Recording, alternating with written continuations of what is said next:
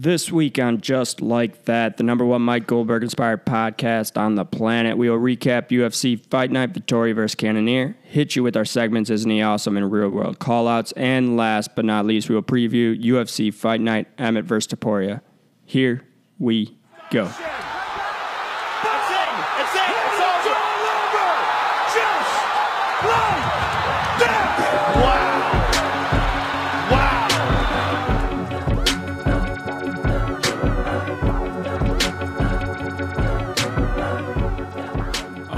Here we go. We are back.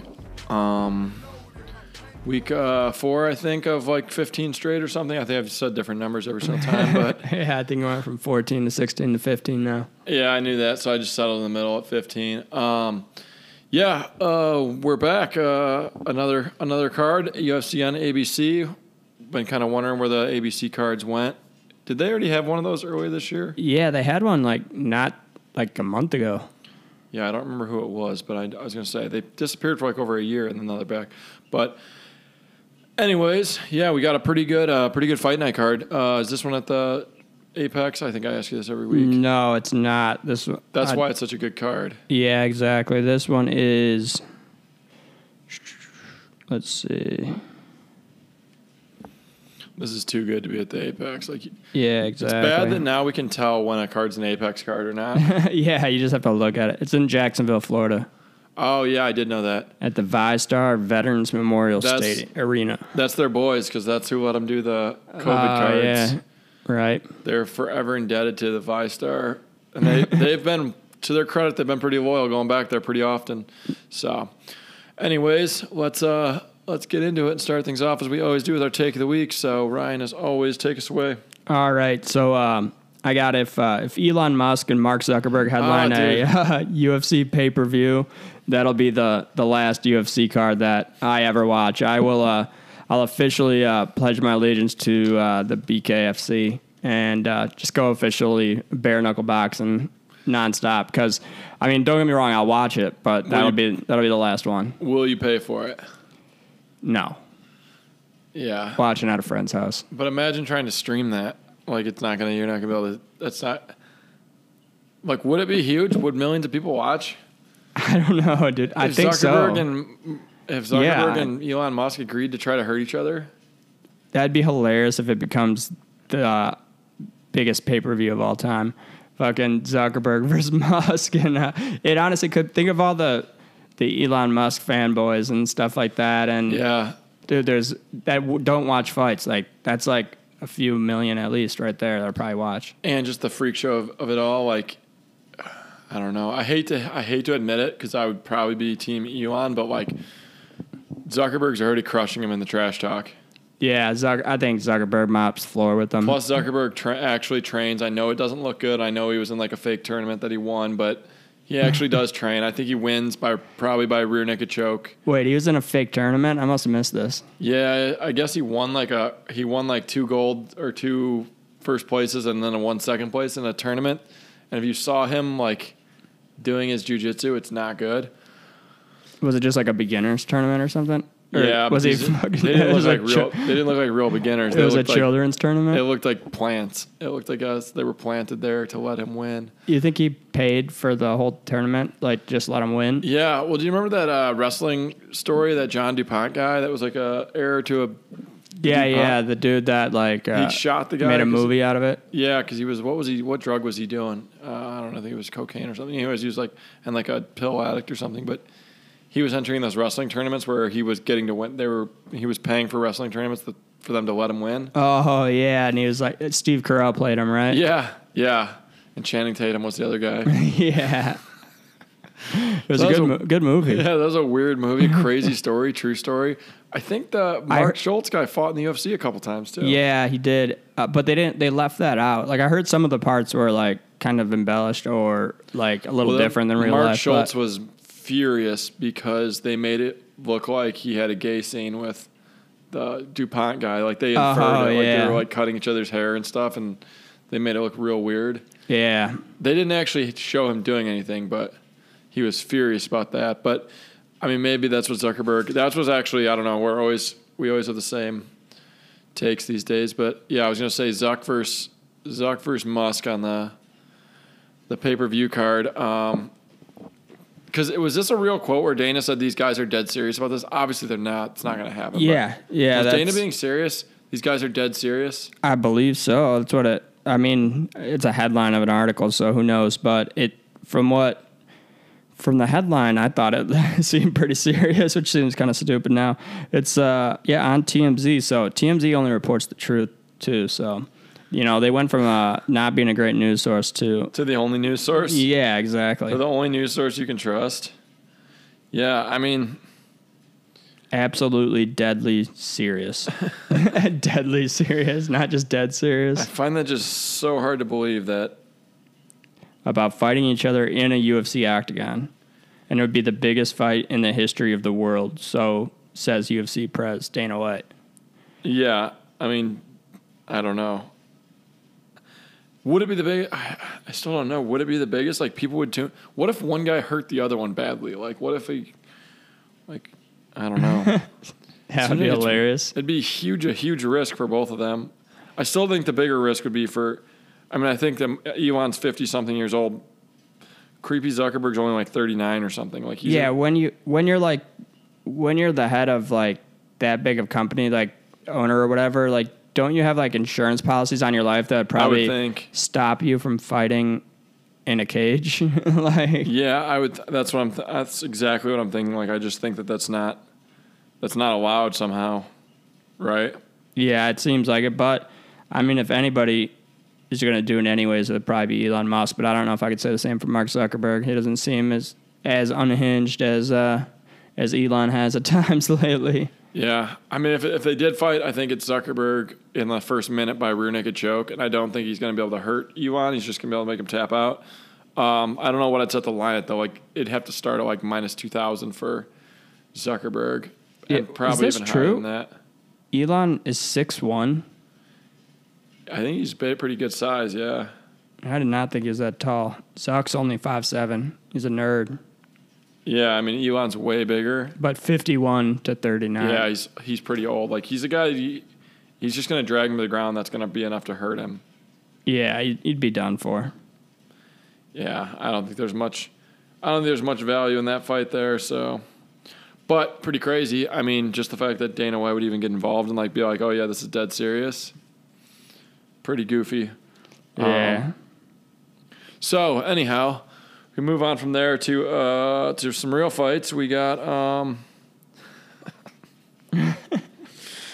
we can move on to some real fights. Let's go over our fights we had last week. Decent card overall. Nothing special, but I think what it all hinged on was the main event ended up being pretty good.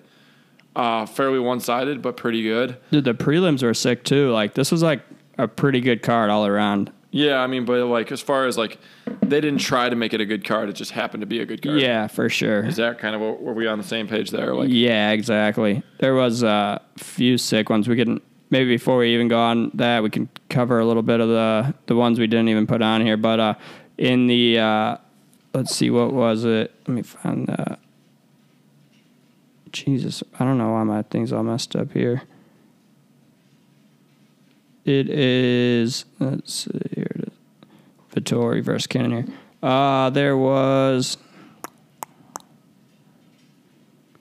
all right, here we go. That Manuel Torres elbow knock out of Nicholas Mota. Yeah, dude, that was nice. That was insane. That was sick. Yeah. And the other one I wanted to shout out was that Carlos Hernandez finish that ended up not being like a finish. Or a headbutt thing? The headbutt. Yeah, so basically I don't think this should have been called. This is kind of interesting. I don't know what your take is on it, but I think it should have been called a knockout. I don't think it should have went to the judges' scorecards to be an accidental clash of heads, because how do you determine if it was the dude's head got slammed against the mat, which we've seen. We've seen people get knocked out from that. And then it wasn't like a huge clash of heads either. Like, there was like an inch, it seemed like, where it bounced up and hit him in the head. It seemed way more likely that he would have got knocked out from hitting the mat with his head than like the clash of heads afterwards. But either way, he was out cold, dude, and that was like a terrible stoppage, dude. He landed like 15 elbows after that. Like, not just little like short elbows. Like it was at least 5 or 6 like full, like hard as you can elbows from top position on a completely I got it up dead right opponent, dude. Look at jeez, so many. It's one of the nastiest. Yeah, it looked bad. I was like, holy shit, stop this fight. Like, how did the ref's right there too. Like, and I don't know how he could not see it, but for whatever reason, he just, he let that guy get pummeled a few more times before stopping the fight. Yeah, that was nasty. I guess at the end of the day, we got violence out of it. Yeah, that's for sure. Sometimes too much violence. That'd be Zuckerberg against Musk. What if that happens? They like break their neck instead of. That's what I'm saying. Like, what are the liabilities here? Like, is this one of those things where you just can't let it happen because there's just too much? Yeah, Elon will be like lose too much. Stephen Hawking afterwards. Yeah, he'd still be able to work then. I mean, the worst thing would be is if he, I guess it's not worst case scenario, but he'd be devastating for him. He wouldn't be able to go on Twitter anymore. Yeah. What other fights do you want to go over from this one, or do you want to start and work our way down the? Yeah, we could just start from the top now. I just wanted to mention those ones. Since, those were solid. All right, so we had Marvin Vettori, Jared Cannonier. Things started off pretty good for Marvin Vettori. First 10 seconds of the fight, he rocked Cannonier, and it was all downhill from there. Yeah, I think I texted you right before this fight and was like, I was really confident in my Vettori pick, and it just hit me out of nowhere. I was driving, actually. I went to Walmart, like, during the Arman Tsarukyan fight or whatever, and I'm just driving, I'm like, oh shit, didn't Marvin Vettori think he was a striker in his last fight and get really lucky to win a decision? And then I was like, I really hate this Vettori pick. I wish I would have bet Cannonier, but it was already too late, so I just let it ride, and it turned out I was right. That feeling like should have just went and bet double or whatever on Cannonier after that, because that's exactly what he did again. I mean, the dude did not even try and get a takedown until he was severely hurt. And by that time, it was the same in the last fight. He didn't go for a takedown until it was too late. But somehow he managed to win a decision. I thought that he lost his last fight. But who was his last fight against? It was against... destroyed by Whitaker. Let's see. Yeah, I'm remembering. But don't you remember? I was like... What is Vettori doing? He didn't shoot a single takedown. He had an ugly fight, like a totally out of character fight. Yeah, and then he just it was against Roman Dolidze. Oh yeah. Remember we were like, Steal Your Girl. Thought Roman won that fight. Yeah, now I remember that. Yeah, exactly. It was against Roman Dolidze, which I get it. He went to fucking Bangkok. He thinks he's a striker all of a sudden. But it's like, you're not a striker. I don't know if they told him like you need to be more exciting or you're gonna be cut or something, because I don't know what would motivate you when you've done really well. And Cannonier historically has not done well against wrestling. Yeah, exactly. And he's beat everybody except for Whitaker and Adesanya that he's fought. But now all of a sudden you're going to decide you're only going to strike. And it's like he's got to purposely be doing it, because he does not even think about shooting a takedown. You can tell it's like, I'm just going to stand. And then if he gets his bell rung completely, he'll kind of like try and shoot into a takedown from like half getting dropped. But yeah, it's just absolutely terrible game plan. I guess it makes him more exciting of a fighter because he gets absolutely pummeled, and he has an iron chin, so he can just go have some wars. But he's going to be on the wrong side of those wars against pretty much everybody in the top. I mean, if he fights Paulo Costa again, he loses that, right? Yeah. I was going to say number one, he's the only guy who's really gotten Adesanya in trouble, and he did it with grappling. Yeah, right. He had a somewhat close fight. And then number two, besides Pereira. And then number two, the only thing I got right about this fight was that Vettori does have a granite chin. Yeah, dude. He took Jared Cannonier. He took the record shots from one of the strongest guys in the division. Yeah, it was the record in the fourth round. After the against fourth round. Against a guy who's known for being low volume. Yeah, I think he hit like mid-fourth round. He hit the record, and then, yeah, it's pretty insane. I mean, Cannonier absolutely lit him up, and good cardio by both guys, I guess. Like, but it was a pretty wild fight, and Vettori is just an idiot. Yeah, people have been saying that for a long time. All right, at least he was just an idiot outside of the octagon. Now he's an idiot outside and inside of the octagon. His IQ is idiotic. Oh, and dude, him in a press conference is like, I get secondhand embarrassment for the guy. Dude, that's what's so funny about Paulo Costa. Like, everyone was so mad at Costa when he missed weight twice. He showed up and then he said, "Oh, I didn't know it was going to be a 185," and everybody was like making. It was so funny that he did that to. The only reason I thought it was hilarious is because he did it to Vettori, who's like just couldn't figure out what was going on. Yeah. And then they made it like a catch weight at like 195, and he still missed weight, and they made it a light heavyweight fight at 205. Vettori showed up at like 189 or something. So it was funny because Costa is like the perfect guy to mess with. Vettori. Vettori won that fight fair and square, but there were some moments in that fight where Costa landed a crazy head kick, and that's when I knew like Vettori can't be knocked out. His chin is his giant head is just made out of a cinder block with no brain inside. Yeah, it's like going, Costa, like one of the wittier fighters on the UFC roster against Marvin Vettori, who is the absolute dumbest fucking crayon in the box, you know? He's so dumb, dude. He doesn't get anything. He just like starts getting loud and yelling and more incoherent than Stipe when he starts getting riled up. It's pretty bad. So yeah, absolute knucklehead.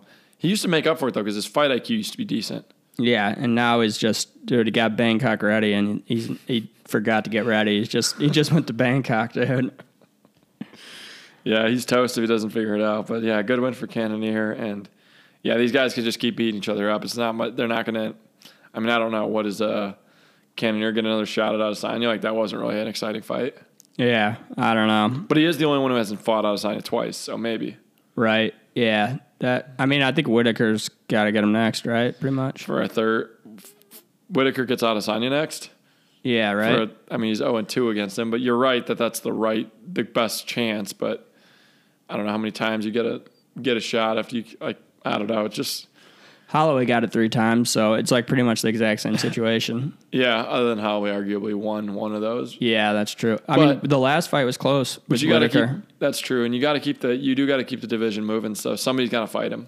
Yeah, and you can't have Whitaker just take out every young contender either. So yeah, they're like working as a team, and they don't even. It's not by design at all. Yeah, Volk and Holloway and Izzy and it's a weird phenomenon that's going on. All right, let's move on to Arman Tsarukyan versus Joaquim Silva. Tsarukyan ended up getting a finish late in the third round. I just thought Tsarukyan he was a huge favorite in this fight. He pretty much just did what he was supposed to do, right? Yeah, pretty much. This one I was watching while walking around Walmart, so I didn't watch it super closely. But, from what I saw, he kind of just, it was pretty one-sided. The takedowns were there for him. It was pretty easy. Arman Tsarukyan, this was kind of just a tune-up fight for him. I don't know what he's going to do next. I still think he's one of the most well-rounded guys in that division. Yeah, he really is. He's a pretty solid fighter. He's legit. Like, I don't think there's any hype behind him to him. There's some hype behind him. I don't think he's no hype though. Like, he's a legit product. No, yeah, he's got the skills. I mean, he fought Makhachev pretty close. So. And like his first UFC fight. And to be honest, I thought he beat Gamrot pretty easily too in his fight before this. So. Obviously, the judges, it was a close fight, but I thought Tsarukyan won. I mean, he destroyed that Joel Alvarez, who I thought was looking really good up until the point he ran into Tsarukyan. And then he hasn't been heard from since either. Yeah, he put him into the shadow realm.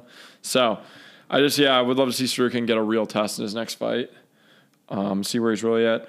Armen Petrosyan versus Christian Leroy Duncan. Christian Leroy Duncan was undefeated. Petrosyan was Duncan was kind of a favorite here. Kind of a weird strategy. Duncan looked good at times, but Petrosyan just was way more polished kickboxer. Yeah. But this fight had some really crazy rounds in it. It was pretty fun to watch. Yeah, this was a good fight. I mean, we called this one. I think it was just the experience just led Petrosyan to the victory. I mean, Duncan, it was a close fight, but I thought Petrosyan rightfully won like a 28. Yeah, he got up 2-0, right? 29-28. Duncan came back a little bit in the third round. Yeah, exactly. Yeah, but it was a fun fight. Yep, and I mean, Christian Leroy Duncan, he seems like he definitely, there might be something there, but this is a tough fight to go in for your first fight in the UFC. Yeah. Like, when you're not a wrestler, I could see if he was a wrestler, like, we're going to give you a kickboxer that really doesn't wrestle much. So, like, that would kind of make sense, but like a striker to go just up against a way more decorated striker in his first UFC fight. And why take this fight? Like there's no hype behind you. Like you're not trying to. No, and there's no hype behind Petrosian either. Yeah, so you're just like fighting like a tough guy.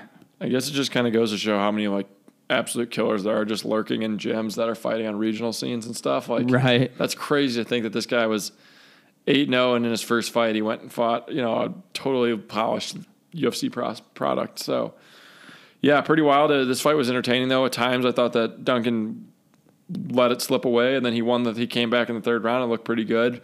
But yeah, Petrosian definitely had the experience and definitely looked like the more polished kickboxer. So, and judge alert here too. One of the judges scored a 30-27 for Petrosian, which I thought was pretty crazy. That was odd because I thought round 3 was a clear Duncan round. Yeah, me too. Dalby Salikov.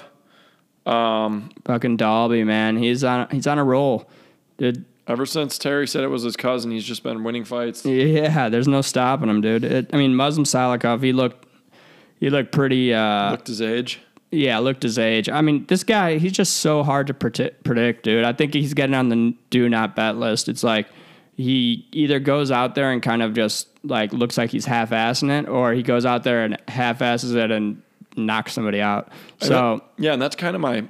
When your guy has to win by knockout, that's almost like an automatic do not bet for me. Yeah, it's like with a few exceptions, like Justin Taffa, who will probably take coming up here. But yeah, I mean, there are some like guys where you're just like, all right, he's gonna get the knockout. But true. I mean, Francis Ngannou, yeah, but more towards the heavyweights than what are these guys like 170, 185, but.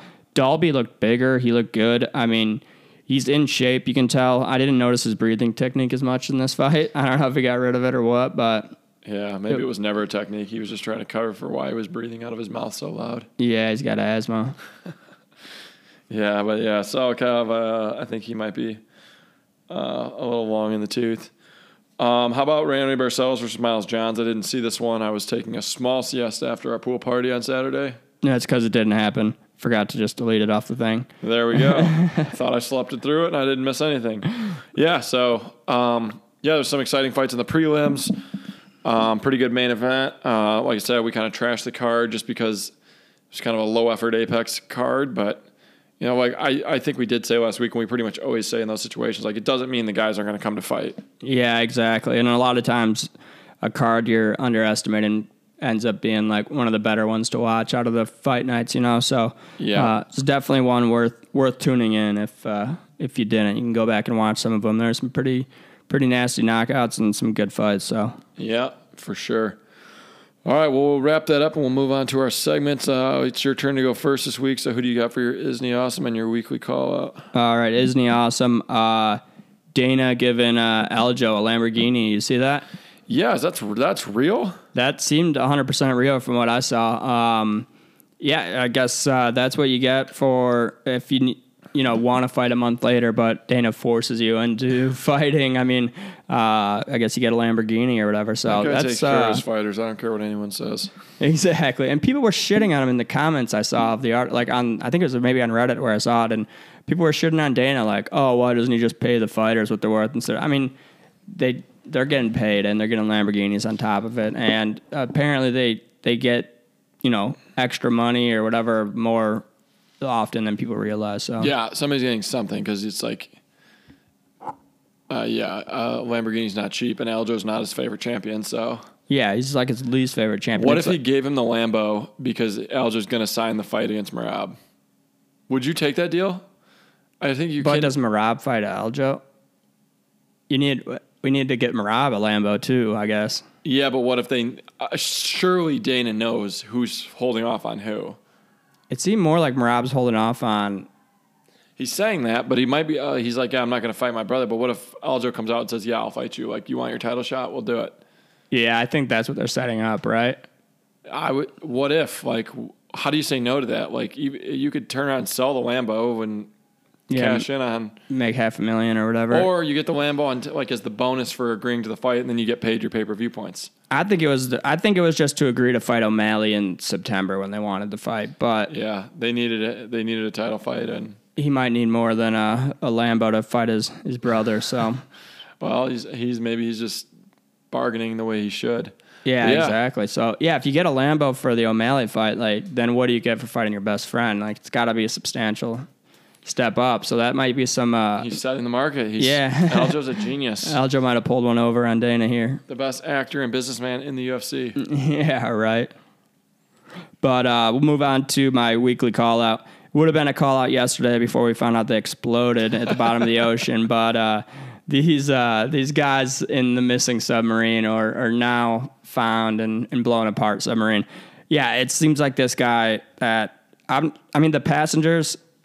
Probably not their best decision, but I don't put the full blame on them. It's like that. They were sold a bad bill of goods. Yeah, that CEO dude just seems like a scumbag the more you look into it. There's like a video of him when he's like, they took some news anchor down in it or whatever, and he's like, yeah, we actually got the this part from RV World or for Camping World or something like that. It's like, dude, they've literally were getting stuff from like Home Depot and like duct taping this little submarine together, and it fucking blew up on the button. Took people in this little mini thing. Like, dude, I saw a diagram of how they sit in it. It's like 5 people side by side sitting down. You can't stand up or anything, and they look through seats. They look through a hole which looks like the same window that I have in my washing machine when I think that's the thing that failed too. I read something, and I don't know if it's real or not, that thing was only rated to go like 6,000 feet below. No, and they took it like... They were taking it 12. Jesus. Yeah, it just seemed like this guy was so full of himself. And like, on one hand, yes, the passengers did a very dumb thing. But on the other hand, like, sometimes the more crazy something is, like, the more you believe, like, they know what they're doing. Yeah, exactly. Like, how do we know? Like, I don't know what's real and fake anymore. Like, can we go to space in a spacecraft? They're saying it's going to be available to... But are they just crazy people who are willing to gamble other people's lives because they're so delusional also? The CEO was on the boat. He's dead too. Yeah, exactly. So he's not like he didn't believe in it, but that doesn't mean he wasn't crazy and like maybe had like some sort of personality disorder or something, like some sort of complex that made him think he could, go to the bottom of the ocean with this. He could laugh in the face of the ocean and build this makeshift submarine and go to the lowest depth in the place where a giant ship has already crashed. Like, I mean, it's crazy. He did that. How many trips did that thing do? I think it was only like its 3rd trip. But even 2, dude, imagine like... But I think it was his 3rd trip with passengers maybe, so I think maybe it had gone down more than that. But either way, like the whole thing that I read was like, so like titanium is what they usually make subs out of, and like that's proven it can go that deep, and that's great. Like that's what you should use. And this carbon fiber was like, this guy basically is the only person to have a carbon fiber sub or whatever, and they just didn't know if it was... The reason why it like wasn't like officially approved or anything is because it hasn't done it enough. They weren't sure if it was going to be able to hold up over 20 trips, He was totally gambling, right? Yeah, and it made it like 4. So like they were it was basically that he was making people pay him to test out this new material on a sub to see if it would fail or not, and it failed pretty quickly, I guess. So and he was willing to gamble with other people's lives because he was just committed to his cause. Yeah, exactly. And it seemed like he has some like Titanic fetish or whatever. He's like taking people down there. He married the lady that he was married to was her great grandparents died on the Titanic. So I guess they got he was a real sicko. Their burial plots are next door to each other at least. He clearly, and again, like the people who chose to take the trip down made a big mistake. They were just looking for fun and excitement. This guy was probably altogether though was probably willing to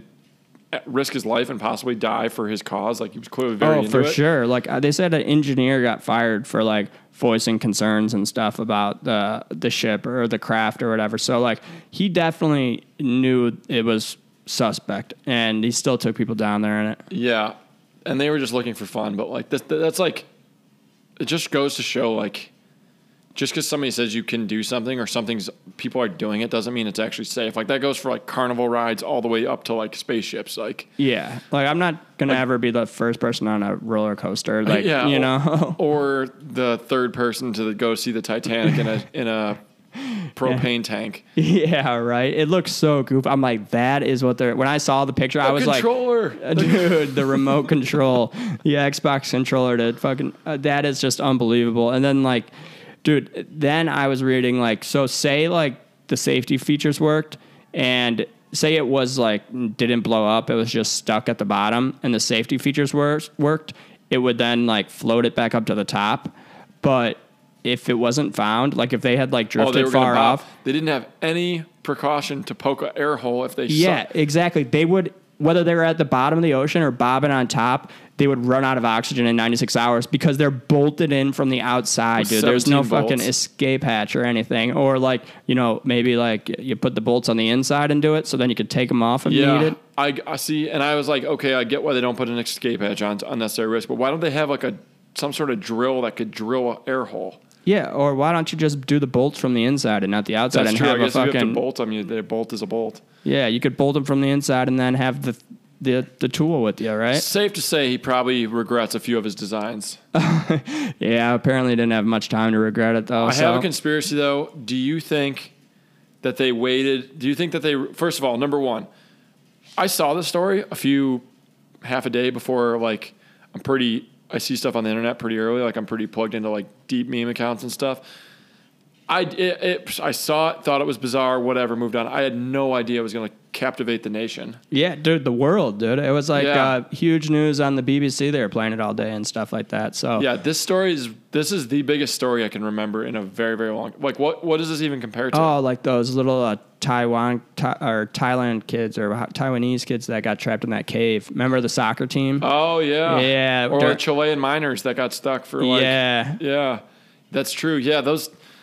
It's just trap Remember those stories. scuba divers went in and got all those little kids out? And they had to put them... They brought a bunch of like... weren't they up like an air bubble or something? Yeah, and they brought a bunch of like Xanax in with them and they knocked the kids out. And then they... Because they like couldn't risk the kids panicking because it was like super tight. I watched this documentary on it. It was like actually like insane. Like these...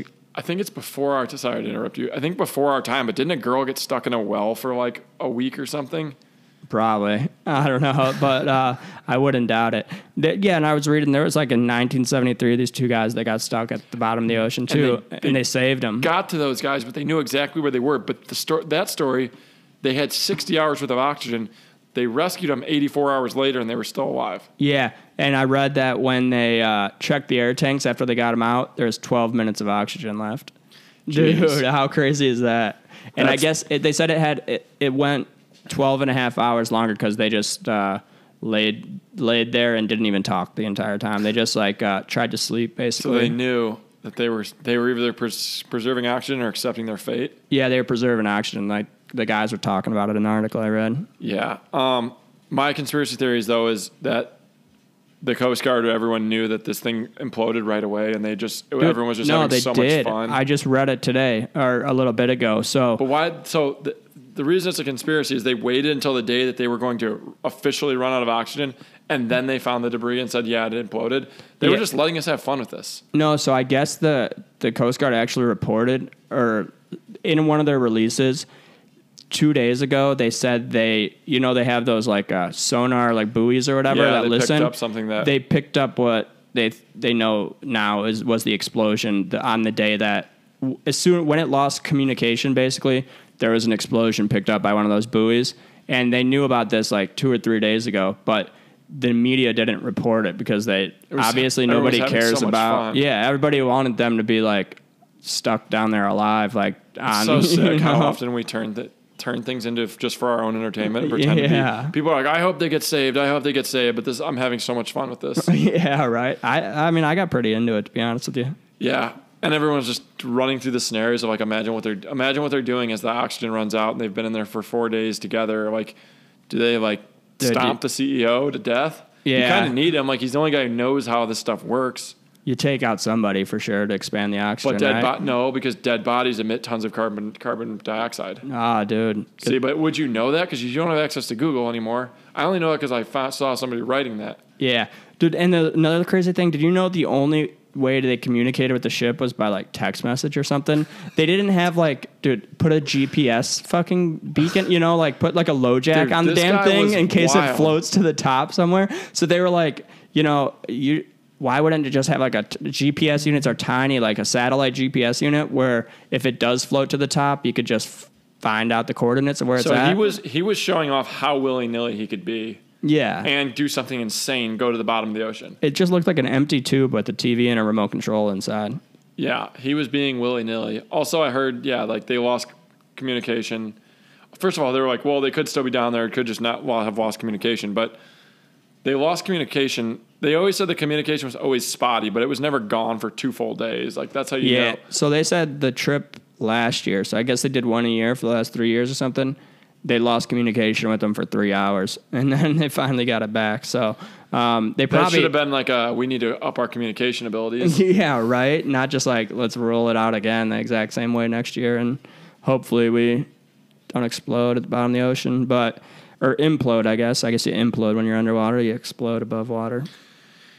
Yeah, and they got crushed like a pop can. But obviously they knew that this is what had happened. It was the most likely scenario, and they were just having so much fun with it. Maybe they'll get some documentaries. Maybe they'll sell some merch. Dude, how much fun. I got to imagine going underwater to see the Titanic like that is like going to the Grand Canyon. For me. Worse, though. Worse. Claustrophobia. Not impressive, But I'm just saying, like, the same feeling where you're just you hear how great it is, and then you get there, and it's just very underwhelming. Yeah, the Grand Canyon almost doesn't look real to me, so I can't really even process it, and it definitely doesn't excite me. Yeah, no, the first time I went there, I was like, this is it. But then I did take a helicopter tour. I was going to say, but what if you got talked into a helicopter tour and your helicopter crashed, and you would be like, that guy's an idiot, what was he thinking? But it's like... I did take a helicopter tour of the Grand Canyon, and it was pretty sick. So... And I'm still here to talk about it. So, but they do go down every once in a while, dude. You did a mini version of what that guy did, dude. We're all guilty of the same thing. Like, those people just had access to a crazy, like, their thrill-seeking levels are just so much higher than ours. Yeah, but I would never skydive. I would never skydive, and I'll never go that far under the ocean. I got to remain, give or take, around sea level. It just doesn't sound fun to go to a ship like 9 hours down. Dude, yeah. It was an 8-hour trip or something, they said. Like, that's 2.5 down. It must be like, you must just spend 5 hours looking at fucking the PlayStation controller should have freaked him out enough to say no. Dude, yeah. If I got into a helicopter of the Grand Canyon tour and they're like, all right, ready to take off, and he pulls out a fucking remote control. And he's on the ground. I'm getting out, right? Yeah. Yeah, I don't know. More people have died in those helicopter tours, though, than anybody trying to see the Titanic. Yeah, that is true. More people have probably died in helicopter tours than everybody who died on the Titanic plus this boat. Way more helicopter tours have been successful, though. They do like 20 a day. That's true. I guess the percentage is 33% for crashing into the submarine, and it's like probably like it's 100% if you ride on the actual Titanic. Yeah, right. It's just cursed now. I hope that just lets everybody know, like, that Titanic. I did hear people saying it was cursed, but to be honest, the first Titanic crashing is a coincidence / bad judgment. The second one was just a death wish. Yeah. Also, was I the only one surprised to see how close the Titanic is to the United States? I thought it was very far out into the ocean, man. Yeah, I'm not really well educated on the Titanic, and I don't really understand people's obsession with it. Yeah, me either. Other than the movie. Good movie. Yeah. The movie I kind of get, but apparently like that was like just bad boat driving. Like the guy's just like, we're going to go through this. Yeah, and bad design or something. It was supposed to be able to do that, but they like got cheap or something, I think. Yeah, that one's even, I mean, think about that. Think about that happened in the social media age because that was all rich people too. Yeah, that would have been pretty crazy. But, I mean, I think they would have gotten them out of there these days. Right? That's true. They would have got helicopters and shit. Or something. Yeah. Yeah. But, yeah, bad design. Yeah, they didn't have the right technology. Just like... just 100 years later. Yeah, in 100 years, you'll probably be able to go down in a dishwasher into the... and see the Titanic. But at this point in time, it's not a great idea. Yeah, I'm staying away from it. But, yeah. R.I.P. to the fallen. Yeah, so anything else to call out? I already pretty much called him out, but I'll say it again, Marvin Vettori for fighting like an absolute dumbass. Yeah. Yeah, I mean, I guess it's just what we can expect out of him now. But, all right, I'll move on to mine. I got, isn't he awesome? This one breaks my heart to do, but Dom Cruz, dude, he got to have a field day on Keith Peterson. Yeah, right? He was having the time of his life just saying this is, what did he say? Did you see the clips and stuff? No, I didn't see the clips. He said something about Keith Peterson when he called that, was that the Ronnie Lawrence fight? Yeah, I think so. Early tap. And then he called a really late stoppage later in the fight. I did hear him chirping, dude. Dom Cruz was having the time of his life. perfect time for Dominic Cruz to show up. We just talked about like DC been mailing it in, like what happened to Dominic Cruz. Shows up and has the best day of his life, just ripping on Keith Peterson all day. So yeah, I was not annoyed by him at all watching the fights. I think the other guys have all gotten so bad. Yeah, and I think he's getting better. I think he actually does practice, and he hasn't been on there for a while. And I think he a breath of fresh air. Yeah, exactly. He knows everyone makes fun of him for the underhook stuff, so he stopped doing it so much. Yeah, he actually takes constructive criticism, I guess. So yeah, he's definitely not like he's like walking a fine line of being like technical, but still normal for. I think that's what Joe Rogan does so well, right? He can talk about like jiu-jitsu and like the technical stuff, but kind of at like a average person's like level of understanding, you know. Mm-hmm. And Cruz is just being way too where you don't get it unless you actually like do mixed martial arts. So I think he's finally finding that middle ground that works. Yeah, I mean, just first time back in the booth, and I thought he did a solid job, and he got to have his way and get the last laugh on Keith Peterson. Yeah, golf clap for Cruz. Sadly, dude, he's winning us over slowly. So, call out. I don't know if I'm calling out the right people here, USADA or whoever is in charge of the Glory Kickboxing. Have you seen what they did to Overeem? He's serving like a 1-year suspension. Dude. No. For what? Steroids. USADA does Glory Kickboxing? I don't know. I'm not totally sure if they do USADA kickboxing. Somebody suspended like 9 PFL guys and 9 PFL guys and a bunch of Glory Kickboxers. And look what they did to our boy Reem. You can just suspend people? Yeah, I mean through their the athletic commission or whatever? Yeah. Look at Overeem. No, dude. He's a lightweight. Yeah, but look at like he still has like the mass on his bicep, but everything else is like bone. Jesus, he looks tiny, dude. I don't know if it's an angle or what, but dude, it's not an angle. I mean, it might be a little bit of an angle, but it's also like his leg. Look, dude, he's got chicken legs. He's got John Jones legs. Dude, he looks bad, dude. And he looks like he's sick. He's like 8 months into a suspension. Like I think it's a 12-month suspension that got backdated to like October or November or something. He looks horrible. He looks very sickly. Yeah, it's not great to say on here because I can't really show, and this isn't a visual podcast, but he looks like he weighs about 170.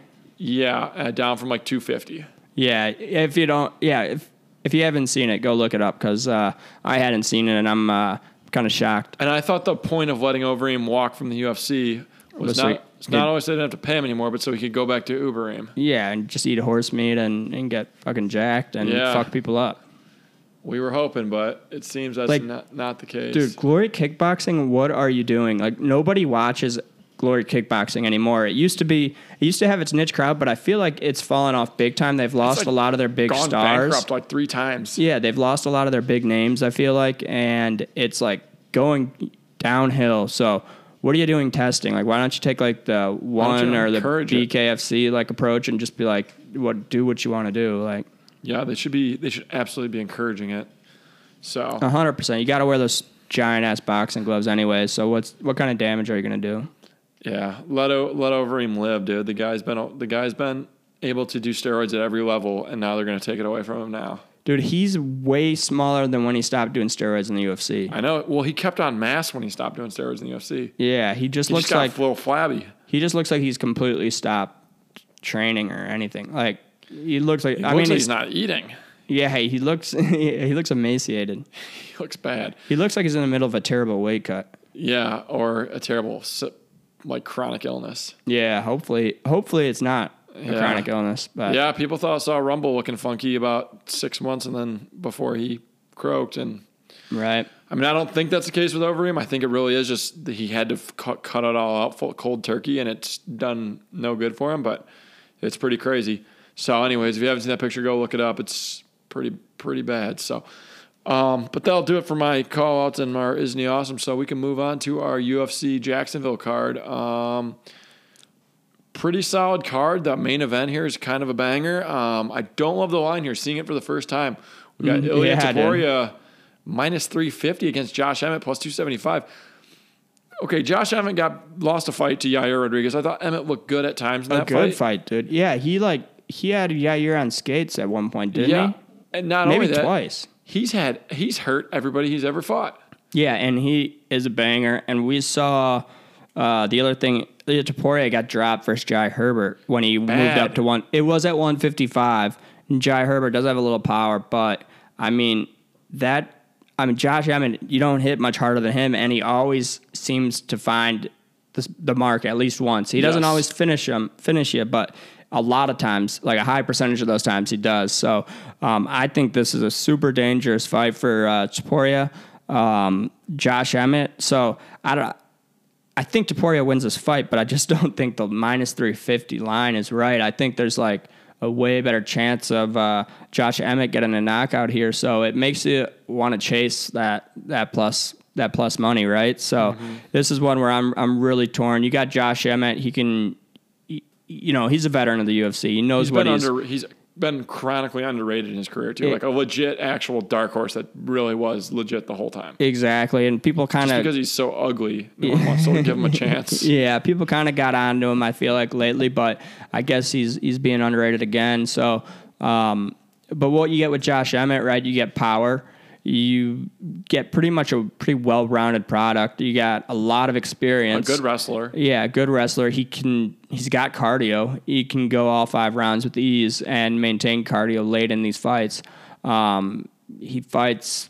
Sometimes he just kind of waits for knockouts to come to him. Sometimes he throws a little bit more. He's very well-rounded. He can switch up his game plan as needed and whatnot. But you got Topuria, who is, besides that knockdown to Jai Herbert, has pretty much looked untouchable. Yeah, you got Josh Emmett is old now. Yeah, if you're buying stock in a fighter here, it's all on Topuria. But I don't know. That doesn't mean he wins this fight. Exactly. Topuria's coming into his prime, it seems like. But the downsides are this is a 5-round fight. We got Topuria, who we haven't seen fight anyone near the competition of Josh Emmett. I mean, for as skilled as he is, he's taken pretty easy fights up to this point. I would have loved to see Topuria in a 3-round fight versus a guy in Emmett's caliber instead of jumping into a main event. Because now we got to worry about his cardio. Can he go these 5 rounds hard with a veteran like Josh Emmett, who we know can go 5 hard rounds? So I think I don't know. You're adding a lot of unknown variables on a guy who I think should have had like a fight in between this and a main event versus Josh Emmett, Well, they went too slow with Topuria early on. They gave him Yusuf Salal, Damon Jackson, Ryan Hall. Yeah. And then they're like, wow, this guy is really good. So then they gave him, he beat then Jai Herbert, and then Bryce Mitchell was his last fight. That was his last fight, which, so okay, fast track. He looked really good versus Bryce Mitchell, but then it's like also we don't know how good Bryce Mitchell is. He's a decent wrestler, but he couldn't take down Topuria, so he's going to get outstruck versus Topuria, right? He's not really a striker, so everyone's got excuses, but Bryce Mitchell was apparently very sick. Yeah, he said he had the flu, and he looked like it, so you got to factor that in, I guess. So I don't know, man. This is when I put a question mark on this one because I literally don't know what to do on this. I don't like betting against Josh Emmett. Yeah, exactly. I'd say I'd leave it up to this one. I'd leave up to the listeners. But so if you're banking on Topuria being the real deal, you can go with him. But I think by submission, but you think he submits him? Yeah, I think it'd probably have to be kind of like a club and sub type deal or whatever. We've seen Emmett. He's gotten rocked kind of a few times lately. He is getting older. In his last fight. And yeah, against a guy like Topuria who very well could knock him down and finish him off on the ground, that might not be a bad bet. So, or if you want to chase the money and go with Josh Emmett, I don't think that's a bad pick either, honestly. I wonder what props are looking like, because I feel like at, what is he, plus 275, so I feel like you're not going to get much better value taking Emmett by knockout. It's probably going to hit plus 350 or something. Yeah, right. So let's see here. Where is that fight? And the blueprint on beating Emmett is body kicks, dude. That Yair started landing those body kicks that turned the whole fight around for him. Yeah, it really did. And Topuria, he could go to the body, I think, too, so he should probably take note of that. And he's certainly a better grappler than Yair, so... Well, Emmett wins by knockout is anywhere from plus 450 to plus 470, so it's better than I thought. He could win a decision, though, too. Yeah, he won a decision very against easily Cater. could. Emmett wins by decision is plus 900.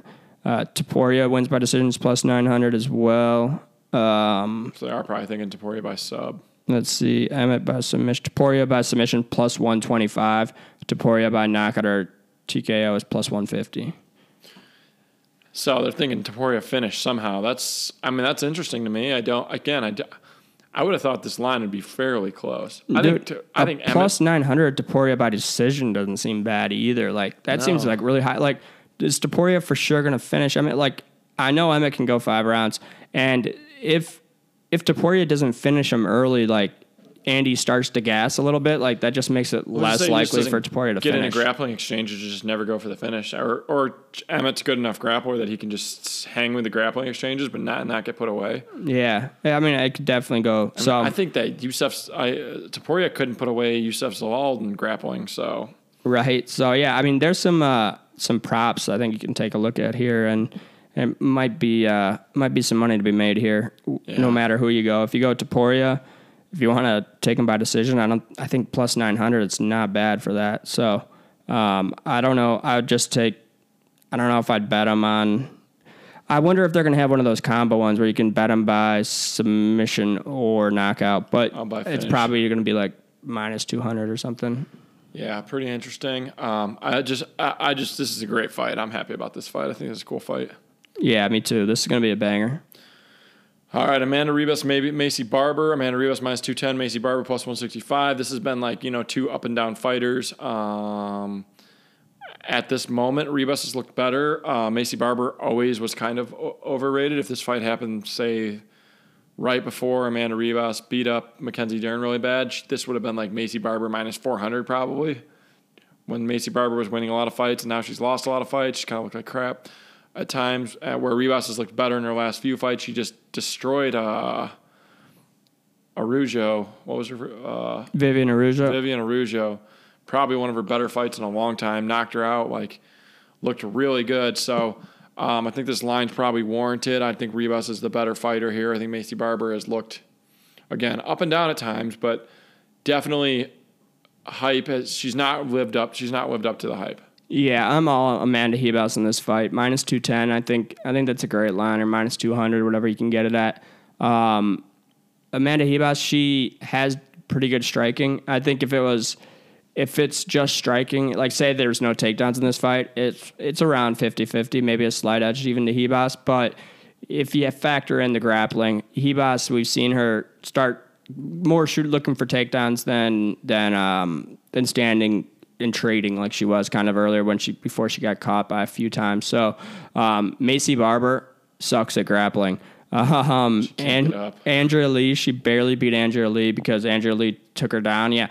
And it's like once you get her down, like you said, she does not get up. So, Miranda Maverick, she beat her. Badly. That was one of the worst decisions of that whole year. And then she got beat by Roxanne Modafferi. I mean, I guess she tore her ACL or whatever, but she got taken down. The point is she gets taken down a lot and she can't get up. And Amanda Ribas has the ability to take her down at will, I feel like, pretty much. So I like Amanda Ribas in this fight. All right, Austin Lane, my plus 150, Justin Tafa minus 185. Justin Tafa seems like he's kind of coming around after kind of a so-so start. Yeah, he knocked out Parker Porter. The he's just got hands. He's like Mark Hunt, basically. Yeah. He kind of looks like him. Yeah, he's very similar. He's got tons of power. Austin Lane, I don't know a ton about him. I did see him on Contender Series. He did fight Greg Hardy on Contender Series, I believe. I don't know if it was his first. Did he lose to him?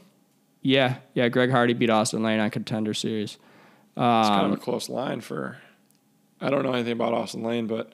Yeah, I don't think he's very good, but I think he was kind of early in his UFC career. I guess he's a football player as well. It was like a football player versus football player. Was he the guy who lost when Greg Hardy got the contract? I can look up which one it was. Is he a black guy with dreads? Yeah, I believe so. Okay, I think that's the guy who got beat up. He looked really bad in that Contender Series fight. Yeah, he looked absolutely terrible. He turned his head and tried to run. Exactly, yeah. He was in the Contender Series fight, both of Greg Hardy's opponents didn't look very good, so it looked like they were just setting him up. If he made the UFC, I'm assuming he's looking a little bit better. But, Justin Tafa, he's tough as nails. He's got huge power.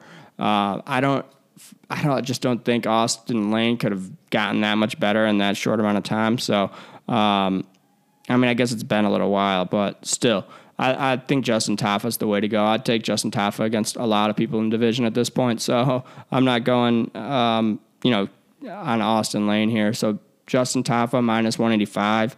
You go Tafa by knockout. Just wonder what that gets you. Let's see here. Justin Tafa.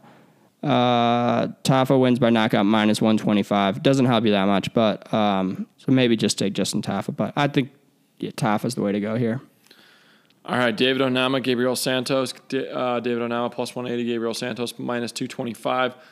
Don't know where to go with this one here. David Onama, we've seen him look really good. We've also seen him lose a few fights. Obviously, he's an underdog here. What is your lean on this fight? Yeah, I mean, I was going back and forth kind of on this, but Gabriel Santos, he looked pretty good. And he beat Lerone Murphy in his UFC debut. Mm-hmm. I think it was on short notice as well. And I thought Lerone Murphy won that fight, but Gabriel Santos actually won the fight. Like, it was a bad decision.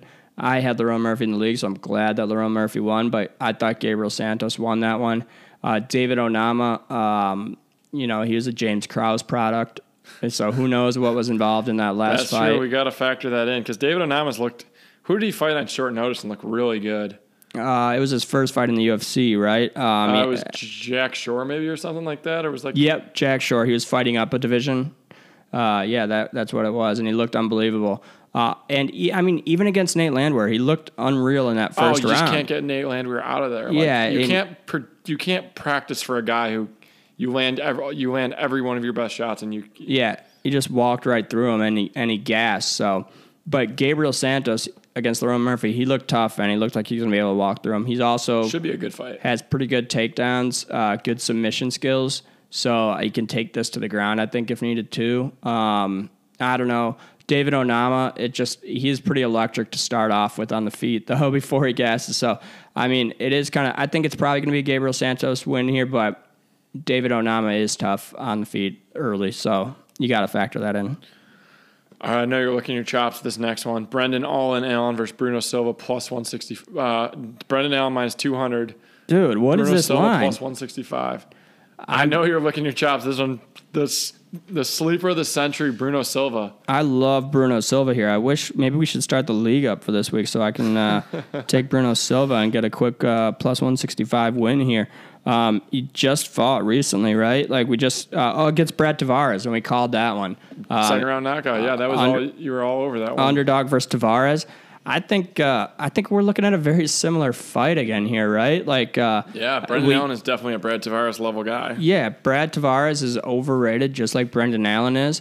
I don't know how Brendan Allen's still overrated at this point when we have so much proof that he's garbage. Bruno Silva. He looked, like I said, he looked very good versus Alex Pereira. Gave Alex Pereira his toughest fight. Yeah, exactly. Besides until he got knocked out by Izzy, but still, he looks good. He's really good on the feet.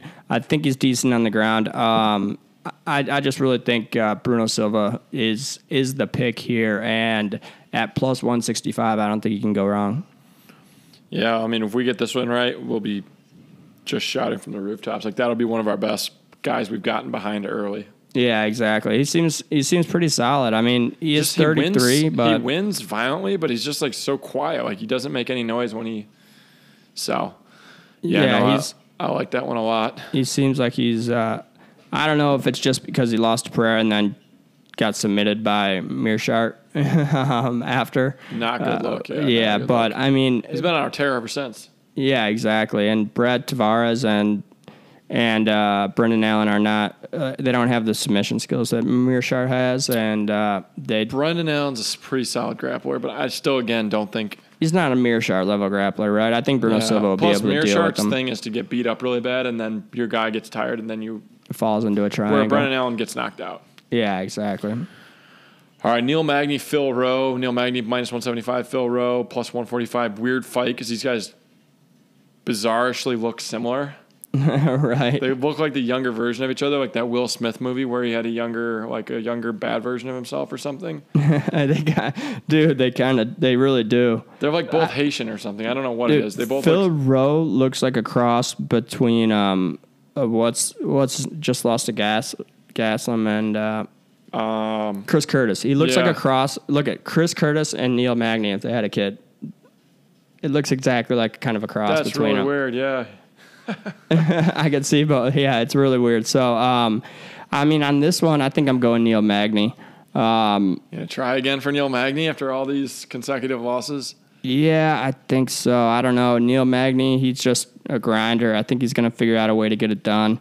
I mean, he doesn't have that many consecutive. He doesn't have any consecutive losses. He won fairly recently because he took the. He beat Daniel Rodriguez in a performance the night. Yeah, and then he lost to Gilbert Burns though. He took the sole possession of first place in the welterweight wins. Yeah, I mean he's beat Jeff Neal since 2021. He lost to Chiesa in early 2021. Then he beat Jeff Neal. 2022 he beat Max Griffin. Then he lost to Shavkat, beat Daniel Rodriguez, lost to Gilbert Burns. So I mean Phil Rowe is more in the category of the guys that he's beaten recently than the guy he's lost to. So I think he's got one more in him. And I just think he's a crafty veteran who probably will be able to edge one out against Phil Rowe. I mean, don't get me wrong. I don't think this is one. I'm not looking at my chops like I was for Bruno Silva, but I don't know. I've always been a Magny guy. He's won me money. So we'll try to ride the horse one more time. All right, then. Randy Brown minus 250, Wellington Turman plus 200. I've just been so unimpressed with Wellington Turman. I think he put together a decent run not that long ago. He beat a couple decent guys. He's training with Glover in Connecticut when Glover was the champ. And he looked like he put it together a little bit. But other than that, we've seen this guy get knocked out by some goofy bums. Yeah, Wellington Turman's a punching bag pretty much, I feel like. And Randy Brown, I mean, before, what was his last fight? It was that one dude from the new up-and-comer. Oh, yeah, Jack Della Maddalena from Australia. Randy Brown, and before he got club and stuff, basically. Knocked goofy.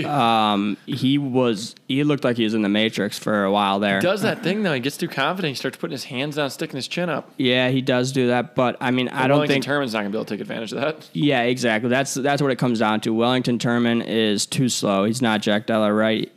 Randy Brown, even when he starts getting too cocky, is still going to be able to get out of the way of Wellington Turman's punches, and I think he's probably going to finish Wellington Turman too. He's got pretty decent power. He looks Randy Brown, even though he's a dynamic striker. He has a lot of different tools. He was on a 4-win streak before that Jack Della Maddalena fight, and he was looking really good until he wasn't. So I think it's a pretty easy Randy Brown call on this one. All right, then that'll do it for our preview here. Anything else you see here? There's some, like I said, this is a solid fight night card. You could tell it's a on the road card and not a. Yeah, we had some decent fights fall off. Like Gregory Rodriguez was fighting on this card. That fell off though. That's Punali Soriano is fighting Cedric Damas. I think Cedric Damas is still on the card, but he's fighting Cody Brundage now. You got that Tatsura Taira is 13-0 versus Clitson Rodriguez. That should be a banger. Clitson Rodriguez just had a pretty good fight, didn't he? Trying to find that line. I don't see it. Can't trust Best Fight Odds, though. They don't update their stuff anymore. Yeah, right. Jamal Emmers versus Jack Jenkins. Zalgas Zumagulov versus Joshua Van. I don't know who Joshua Van is. They must have. Wasn't Zumagulov cut or something? They bring him back? Yeah, I think they did. There's a couple guys I saw that I think they brought back that I thought were gone forever. Yeah, exactly. You got Tabitha Ricci versus Jillian Robertson. That Matus Rebecki is fighting Loki Radzabov. I don't know how to say it, but the Matus Rebecki looked decent, I think, recently. So yeah, we got some name value. We got some young guys on this card. You got everything basically. So this should be a good card to watch, and it's ABC. The prelims start at 8:30 a.m. There's 14 fights on it. Whoa, we got a daytime card. Wow. Yeah, main card starts at noon. So yeah, this should be a pretty good card to watch. Wow, I love it. All right then. Yeah, so we'll definitely be tuned into this one. This is this one's handpicked for us. All right, well, we're running out of time here, so let's wrap it up. We'll be back next week to recap. Good luck on your picks. Enjoy the fights, and we'll see you all next week. Peace.